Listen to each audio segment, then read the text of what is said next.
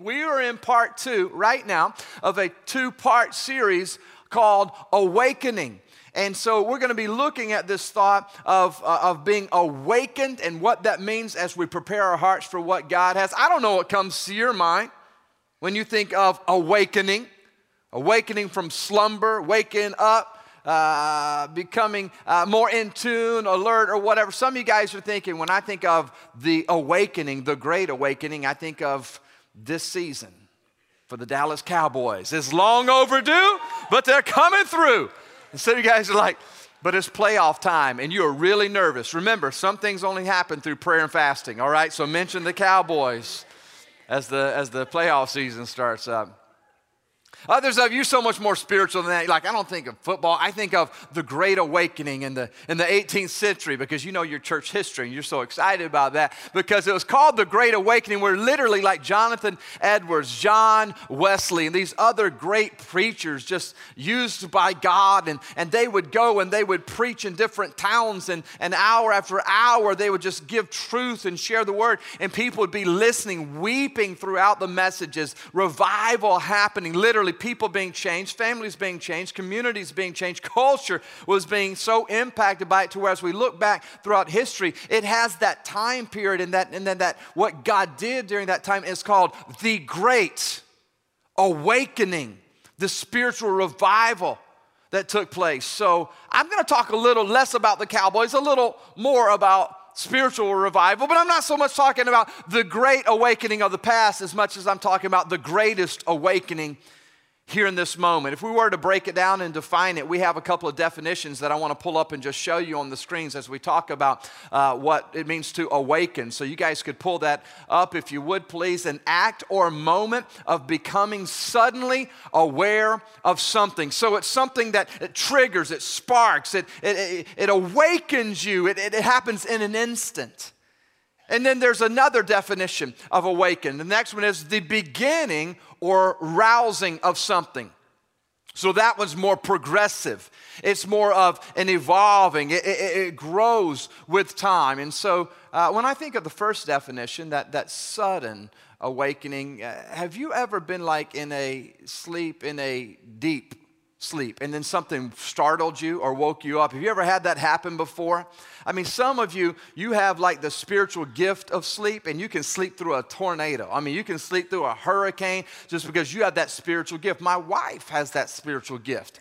I don't know if it's like a true gift or if she's just really good at faking it when a baby's crying, or something like that. But she doesn't skip a beat. She just stays sound asleep. I sleep so lightly that if something like down the hall, if one of the girls is like, like that or something, I jump up on my feet. I'm running down the hall, and I'm beside their bed before I even realize that my eyes have opened. I just sleep lightly like that, and I just move quickly. And so I was thinking about when we first had our first child, Candace, when we had our first child. When you're married, those of you who have been married and you've had children, you can probably relate to how it's like different when you start having children, like there's somebody else in the house, right? Because you're used to it just being the two of you.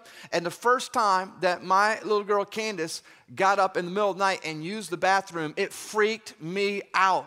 I thought somebody just broke in our house and flushed the toilet. It's like, what is going on? And then it would really start just bothering me when she would come in the room but not say anything. And she would stand beside me. This is just weird. I mean, I like, we've had to work through this, because I'm like, say something. Don't just breathe because you're asleep, but you just feel somebody go, you're like, what in the world? What are you doing? See, Angel, my little baby now, she's 4 years old. She'll come in and she'll just start hitting me on the, hey, Dad. Okay, that bothers me, but I'd rather you do that than breathing at me. You know what I'm saying? That just is kind of weird. So sometimes I've been awakened if it's like instantly. And then there's this other definition. I think of another story with it. It's where it's like this gradual, like looking back, and you realize the picture's like coming into great clarity, and you're better to understand it. It's when I was younger. I was in 7th grade, and I was playing football, and it wasn't going so hot. I wasn't doing so well. Wasn't getting a lot of playing time, and I was just discouraged. I just wanted to quit. I knew my dad probably wouldn't let me quit, so I was trying to think of how I was going to pitch this, right, and how I was going to convince him I need to quit playing football. And it kind of worked out great because I picked up this other hobby that I thought, hey, this is pretty cool and fun. I've got a future with this. And so I talked to him, I said, Dad, I'm about to quit playing football because it's taking up too much time, and I've got dreams in my heart. Dad, I want to go somewhere. I want to be something. I want to do something. And I know what I want to do when I grow up, and so I'm going to focus on that. And he said, well, I don't know about you quitting, but what is it that you're wanting to do? And I said, come on, Dad, you got to understand something. I'm a man of focus, and I need to say yes to the main thing and no to everything else. And football is in the way. I want to say yes. He said, son, what is it that you're saying is so important and you want to do when you grow up? What is it? And I said, Dad, when I grow up, I want to be a professional breakdancer. And, well, I had to say it hurts a little bit that you just laughed right there, just for the record. I don't laugh at your dreams, okay? But that hurts a little bit because people don't believe me. You know, they're like, I am for real. I mean, I wanted to be a New York City breaker. I'm talking about a big-time moneymaker. Some of y'all know what I'm talking about. I had the skills to pay the bills. I won 3rd place in the junior high talent show, so I know it was validated. It was validated. People could recognize talent when they saw it. And so I was like, I really want to do that. And I know when I tell that, people are like, no way, no way. And so my daughter, Bria, came with me on this trip, and she's like, Dad, you've got to do it. Like, they don't believe it. And so I was like, you're right. So if y'all ready for this. All right. You guys go ahead. No, I'm just messing with y'all. I'm not going to do that. No, my little girl did say it, though. She did. She's like, Dad, you got to bust a move. And I said, that's the problem, sweetheart. I busted so much I can't move anymore. I just can't. But anyway, I told my dad I want to quit because I got to be a professional break dancer. And he's like, you're not quitting football. You're going to finish the season. Then after that, if you want to be a break dancer, you can be a break dancer. Well, I finished the season. Of course, my dad was smart. He knew I was just going through a little phase. And so the next year football, it was easier. I was doing better and went on the next year and played in more and it went on to play college football and went with Evangel University where I was playing football. We went to China to introduce American football to the Chinese people. It's this cool, like, lifetime experience. It was so awesome. We played in 3 different cities, 3 different large stadiums. One was in the Beijing Olympic Stadium, 85,000 people there. They didn't understand football, but they were having a blast doing the wave. I mean, it was really funny.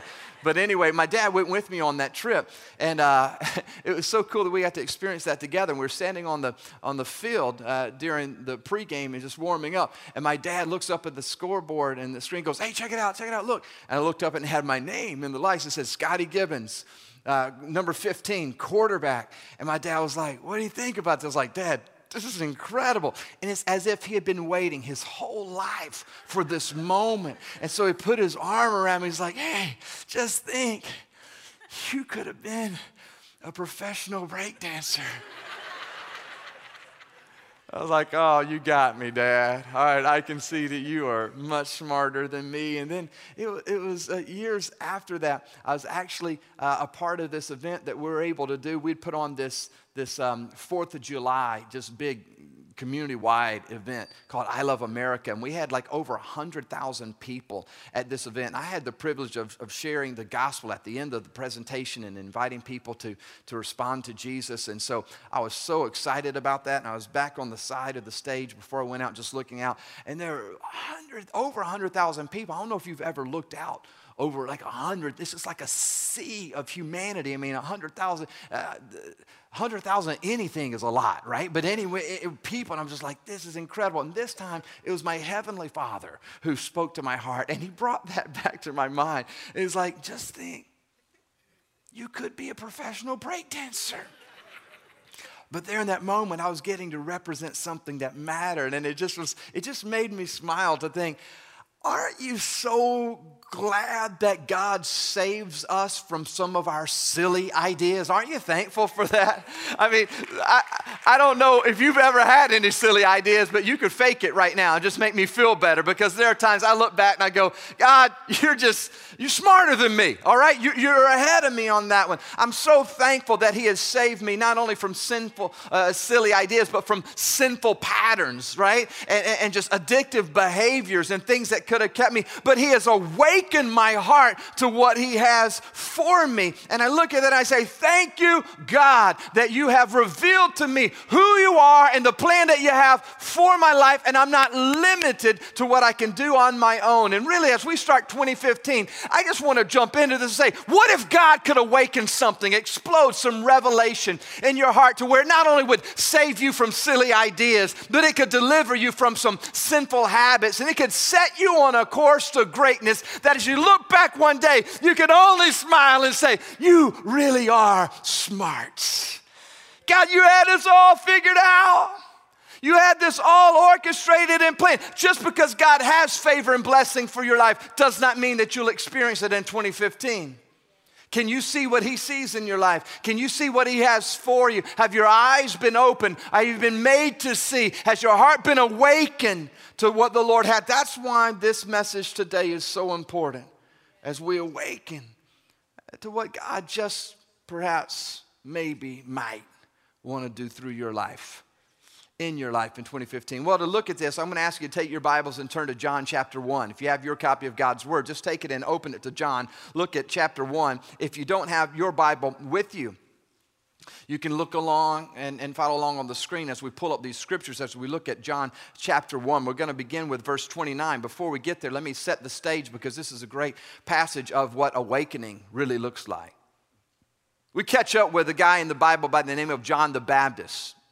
He was a forerunner, if you will, of the coming Messiah, that is Jesus. Now, we just celebrated Christmas, and that was the celebration of the birth of Christ. We celebrate Easter. We recognize that not only that God became man, he came to this sin-cursed world. Jesus came. God became man, came to live among men, to dwell among men, so that we could be saved by his grace and man could spend forever with God. So God became man so that man could hang out forever with God. Jesus came, lived a perfect, sinless life. He died on the cross for your sin and mine. He was buried in the grave, but death could not hold him. He conquered death, hell, and the grave as the Spirit of God raised him from the dead. And here's his promise, that if our hearts will be awakened to his grace, if we'll be responsive and receptive to his love, if we'll just say yes to his lordship of our hearts, he says that same Spirit that raised Christ from the dead will also live in your life and will give you the hope of resurrection power. That's what awakening really looks like.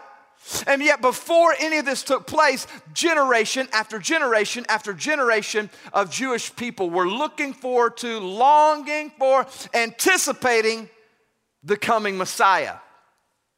They were people who understood bondage. They were people who knew what it meant to live in captivity. They knew what it meant to have hopes dashed. And so they were looking. They had been promised. It had been prophesied. It had been foretold, predicted that there would be one sent from God who would come and would be the chosen one, the anointed one, the Messiah, who would set the captives free.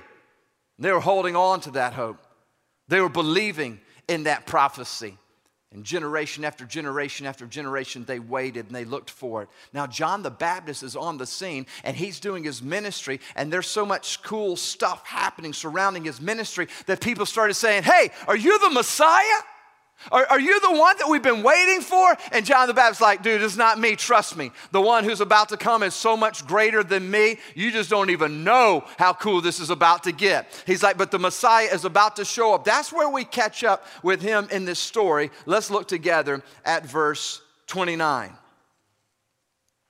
It says, the next day John saw Jesus coming toward him, and he said, look, the Lamb of God, who takes away the sin of the world. Exclamation point, because he's declaring it. This is big. This is an awakening. This is the one I meant when I said, a man who comes after me has surpassed me because he was before me. Doesn't that just sound good? Verse 31. I myself did not know him, but the reason I came baptizing with water was that he might be revealed to Israel. Then John gave this testimony. I saw the Spirit come down from heaven as a dove and remain on him. I would not have known him except that the one who sent me to baptize with water told me, the man on whom you see the Spirit come down and remain is he who will baptize with the Holy Spirit. I have seen, listen to what John says in summary of all that. Listen how he wraps this up.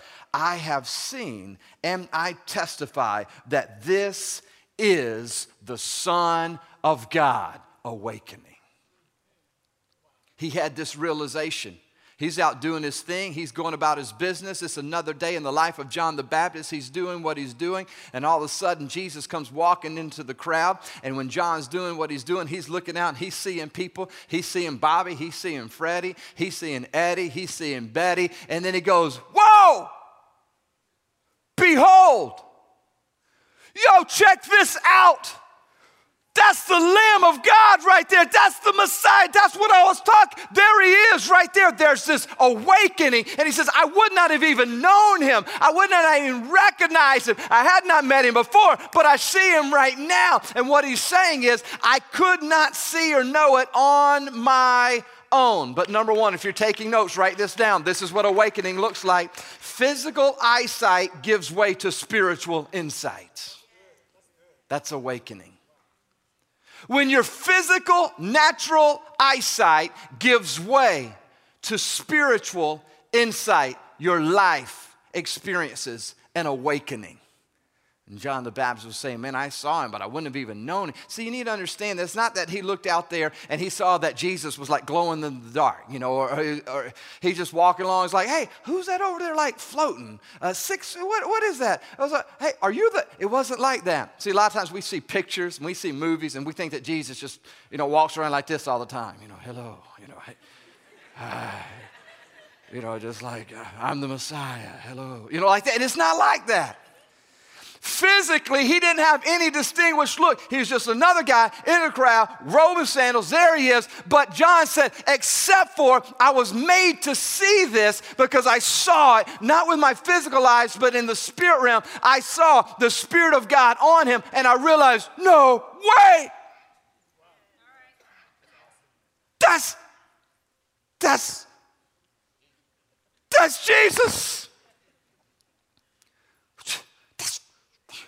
We've been waiting. We've been looking. There he is. He's so excited, and he declares, behold, check it out, the Lamb of God who takes away the sin. What if in 2015 you had your greatest awakening to who God is, that it took your breath away?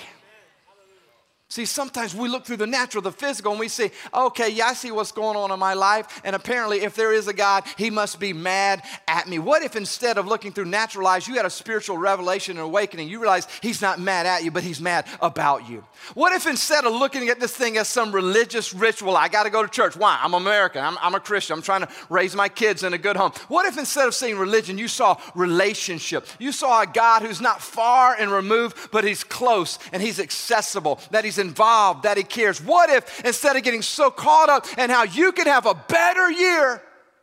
Now, come on, you know we all set New Year's resolutions.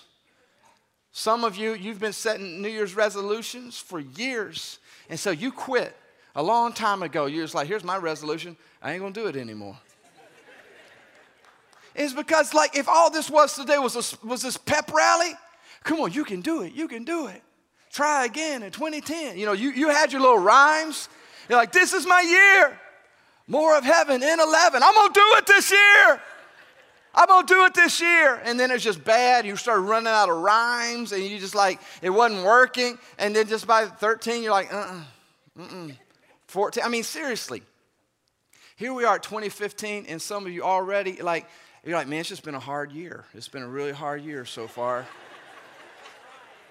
There's been a lot going on, you know, just a lot of stuff. And you're already tired. There are some of y'all, listen, you're still tired from 2013. Let's just be honest. You're just like, yeah, I just need 4 or 5 years just to catch my breath before we start 2015. I just need to catch up. Because you're always trying to do better. You're always trying to be better. When there's brokenness, you try and glue it back together and it doesn't fit right. It doesn't work right. You make mistakes. You're like, I'm going to stop doing that. I'm going to be better. What if you had an awakening and you realize that the God who knows everything about you, he knows your shortcomings. He knows your failures. He knows about your silly ideas and he knows about your sinful behaviors. He knows everything that is. And he's the one who said, where your sin is great, my grace is even greater. What if instead of a year where we're trying to do self-improvement, I'm not saying don't have resolutions. I'm not saying don't try and improve, all right? Brush your hair, brush your teeth, wear deodorant, exercise, eat your Wheaties, all right? Do all of that.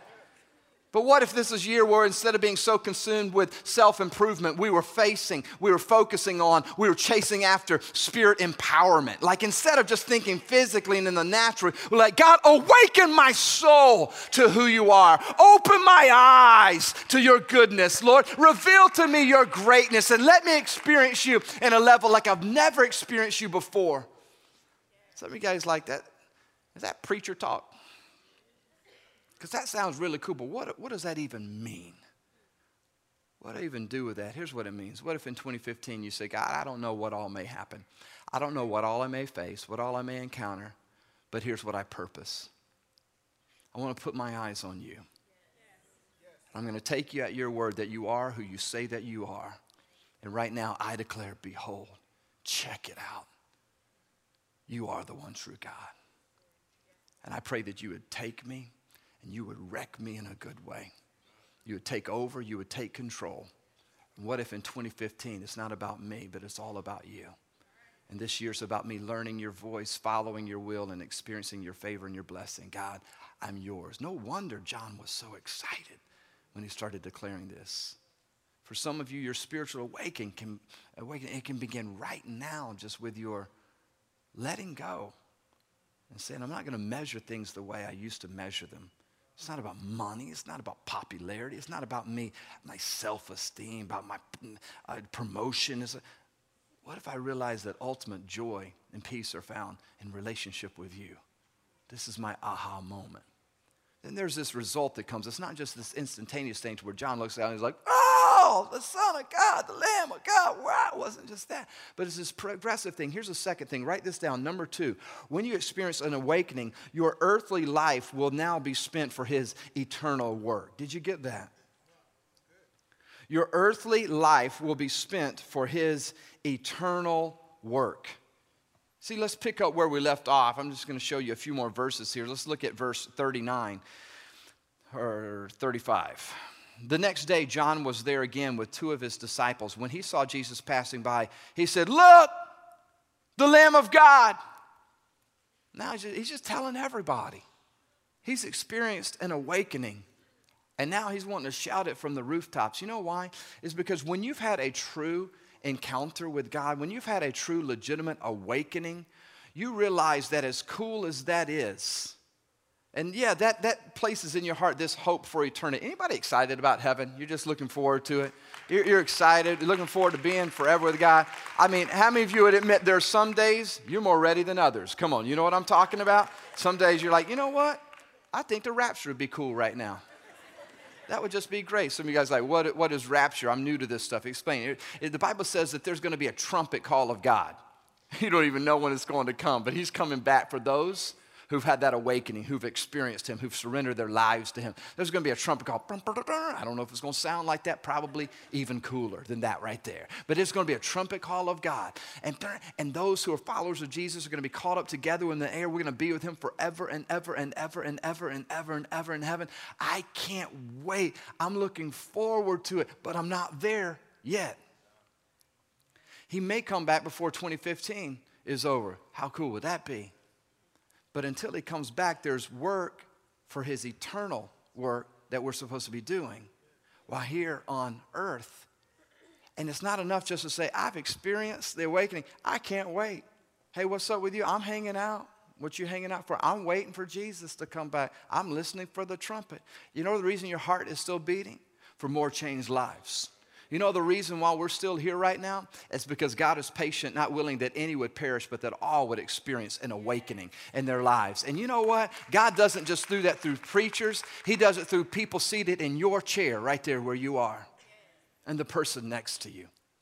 Because when we've had that explosion in our heart, you can't help it. It's like one beggar telling another beggar where to find bread. It's like, I found something, and you got to hear about this. And you see, that's what happens when John tells people. And then even look at what it says after that. Let's pick up with verse 40. Andrew, Simon Peter's brother, was one of the two who had heard what John had said and who had followed Jesus.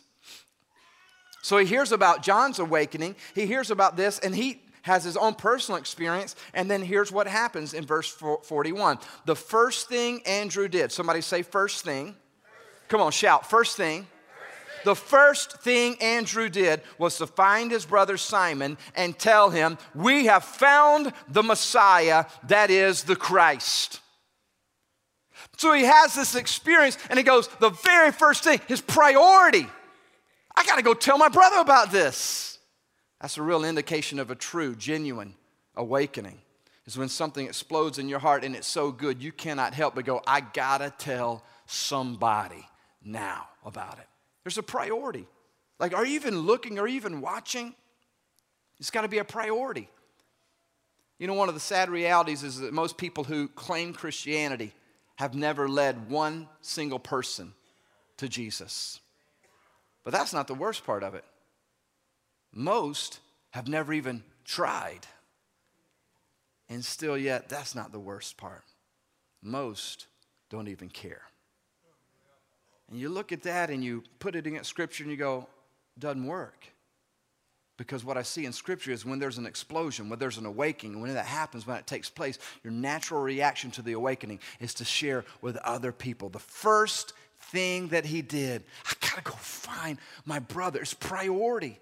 Now, some of you guys know I have 5 little girls, just had our little boys, so we got 6. And there's anytime we go anywhere, we have to do a roll call. I mean, it doesn't matter where we're going. And they're like, okay, here. Who we missing? You know, we have to do that all the time. So one night after I had spoken at a camp, we were out at this campground out in the middle of nowhere, and it was late. And started getting, okay, who we missing? We're one short. And they said, we're missing Bria. Bria's not in here, missing Bria. So my wife, Casey, anytime something like that happens, she immediately starts going, where is she? Oh, this is a big deal. 45 seconds, we haven't found her. She's, ready to call 911. 45 minutes later, I'm like, she'll turn up. It's all right. Except this time was different. We were at this campground to where a few events prior to this event right here, they almost canceled the event because they were looking for this murderer who had committed murder and was on the run, and they had chased him into the woods where this event, where this campground was. I don't like going into the woods ever, especially at night. And it just is a whole nother level when there's a fugitive, all right, out in the woods somewhere, and there are helicopters literally looking around, police with dogs and everything. And so now all of a sudden I'm going, okay, she's got to be out here somewhere. Bria, we couldn't find her. You know what I didn't say to my wife? I didn't say to her, hey, you know what? We've looked for 30 minutes, and we have 4 other daughters. Let's go. Some of you are like, well, no, of course you didn't say that. No, I didn't, because she's mine. Because I love her. I'm passionate about my sweetheart. She's a priority. I'm going to keep looking. I did not say, hey, I've checked everywhere I know to check. That's her problem. All right, she's sick. She's grown. She ought to know how to stay with the rest of the group. I didn't say that. If you were like, well, did you ever find her? We did find her. You're like, well, I thought you looked everywhere. We looked everywhere. How come we didn't find her? She was inside a cabin. Didn't you check the cabin? Yes, we checked the cabin. Where was she? Underneath one of the beds. Why didn't you call out? We did call out. Don't judge me. We were looking for her everywhere. And I asked her, I said, sweetheart, did you not hear us calling? Yes, sir. Why didn't you answer? She said, because we were playing hide and seek. If I'd have answered, you'd have found me. So we worked through that. Everything's okay. We went through counseling. But here's the point. I didn't give up on my baby. I'm going to find her. What if there was such an explosion in your heart that you said, the reason my heart is still beating, the reason I'm still here is to find one more soul while there's time. 2015, I'm going to find somebody. I'm going to bring them to Jesus. Man, when you have a real awakening, you can't help but do that. It said the first thing Andrew did was to go and find him. It says the second thing is that he told them, hey, we found the Messiah, that thing we've been looking for, that what we've been hoping for, what we've been anticipating, the only thing that can truly bring peace and satisfy. We found him. We found him, Simon. We found him. You find them and you tell them, what is your life telling people around you? What message is your life communicating to people who are looking for hope all around you? Some of us, our message is this: I believe that God exists. I'm like, okay, cool. The book of James says even the demons believe that God exists. Some of us, our lives communicate, I believe that God exists and that we probably ought to do some good things to make him happy, so I go to church. And so the world's looking at that going, that's not exactly what I'm looking for. I got some real issues, some real needs, some real brokenness. I need a real God, a real healer. I got some major issues. I need a real Savior. There's some of us, what we say is, hey, I found a God that when it's convenient, I serve him. When it's going great, I worship him and celebrate him. But when life gets a little rocky, all of a sudden now I'm frustrated, I'm mad, I'm questioning, I'm crying, I'm cussing, I'm a victim. Why'd you do this to me? Whatever it is. And people are looking at our lives, and what we're telling them with our lives is, sometimes I worship him, sometimes I don't. I found a God that fits the mold of what I'm looking for. What if our lives shouted with everything within us, I found the one true God. I found the real hope of the world. So even when I'm going through something that's difficult, somebody's watching my life, they see the storm all around me, and they say, what in the world? How can you have such peace in the midst of the storm? You say, check this out. I have found the Messiah firsthand, personally. I know him. They look at that and they say, I need that. First thing Andrew did is he went to find his brother Simon and to tell him we found the Messiah. And it says, and he brought him to Jesus. How do you bring people to Jesus? Because some of us are like, Scotty, I'm telling them the best way that I know how. I'm trying to communicate the message. I'm trying, but my husband, my wife, my son, my daughter, my friend, my coworker, they won't surrender to Christ. I don't know what to do. You know the number one way you bring somebody to Jesus is through prayer. It's not just a spiritual answer. That's the reality. That's the greatest reality, is that the battle is won in prayer. That's why you got to throw yourself into this prayer and fasting emphasis over the next few weeks. Because as you call out to God, I'm telling you, you will experience an awakening in your life. And there's going to be a usefulness for the kingdom as you focus on his eternal work. There's going to be an anointing that accompanies when you do what God's calling you to do. You're going to experience an empowerment that can only come from his Spirit. You will see breakthroughs. It's not me promising that. It's the Word of God. He says, when you seek me, you will find me. When you seek me with all of your heart, awakening. As you begin to intercede, you're going to see breakthroughs. Friends, family members coming to know Jesus. E.M. Bounds, a great man of prayer and who accomplished much for the kingdom, he says this. He said, to talk to man about God is a good thing. But to talk to God about man is greater still. Who are you praying for to experience an awakening this year? How else do you bring people to Jesus? Practically. God gives us tools. He gives us a great church like this. I know Herbert and Tiffany have been praying for this book. They've poured their hearts into it. I know this series coming up. I told you, I want to cancel my next series. I just want to come hang out and watch what Jesus does. But you know what? God's not just calling you to come and watch what he does. He wants you to be a part of it. You take a tool like this book, which is Herbert's story of a spiritual awakening. You start passing out to friends going, check this out. Read this. I double dog dare you to read this. Come with me Sunday. I'll take you to lunch afterwards. You tell me what you think this is going to. You start just inviting people. I don't know if Jesus is coming before 2015 is over.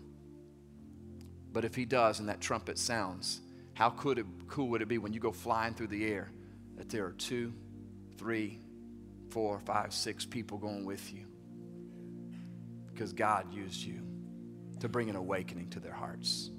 I'm going to pray, and I know that there are some of you today, you need to pray your prayer of surrender to Jesus, and this is your moment. You're going to start 2015 like all get out. This is going to be the year that goes down in your life story of the year that God opened your eyes and changed your life simply because you said yes to Him. Others of you, this is a progressive awakening to where you realize not only have I been changed, but now I want to reach the world around me.